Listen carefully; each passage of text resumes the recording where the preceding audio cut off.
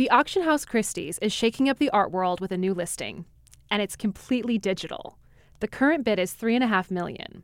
Now the art world is wondering, will this change how art is valued? Fei Liu has the story. Christie's has a new listing titled Every Days, The First 5,000 Days. It's by the American artist Beeple. The piece is a multicolored collage of images, a gradient from light to dark, created over 5,000 days. But it's digital, so why pay for art anyone can take a screenshot of or download? Andrew Perkins is the co-founder of SuperRare, a marketplace for digital art.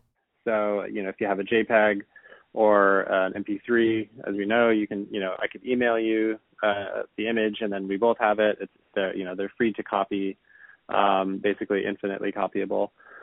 And that's how the internet works. Perkins says with digital art, the pieces are just normal GIFs or JPEGs. But one thing makes digital art collectible: digital tokens.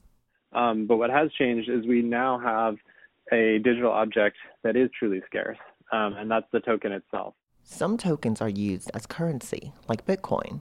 But other tokens have uses like authenticating art. Those tokens are called NFTs.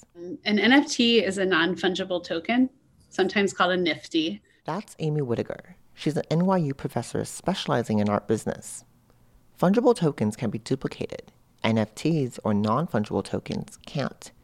There's only one Mona Lisa, just like each NFT is unique. NFTs exist on blockchain networks. Each block in the blockchain is a ledger, permanently recording information, like art ownership.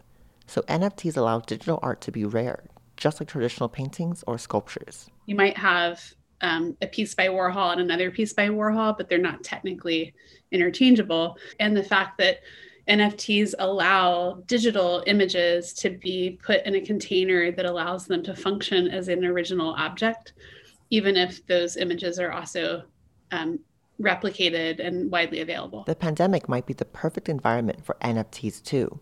Andrew Raftery teaches printmaking, engraving, and ceramics at the Rhode Island School of Design. And it actually seems really kind of appropriate that people would be testing the waters right now on something that goes beyond just buying an object online. Skeptics of digital art say it isn't, quote, real, that art needs to be a traditional, tangible object, something an artist makes with their hands.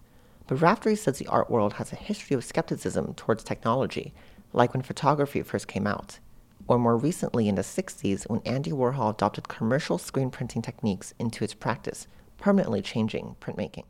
But using the whole online medium to introduce a new work of art, and actually that would be the art, or, that the art would exist in that way. I think it's a fascinating moment. It's not traditional, but it can be profitable. Andrew Perkins says his company SuperRare did over $10 million in volume selling digital work in February.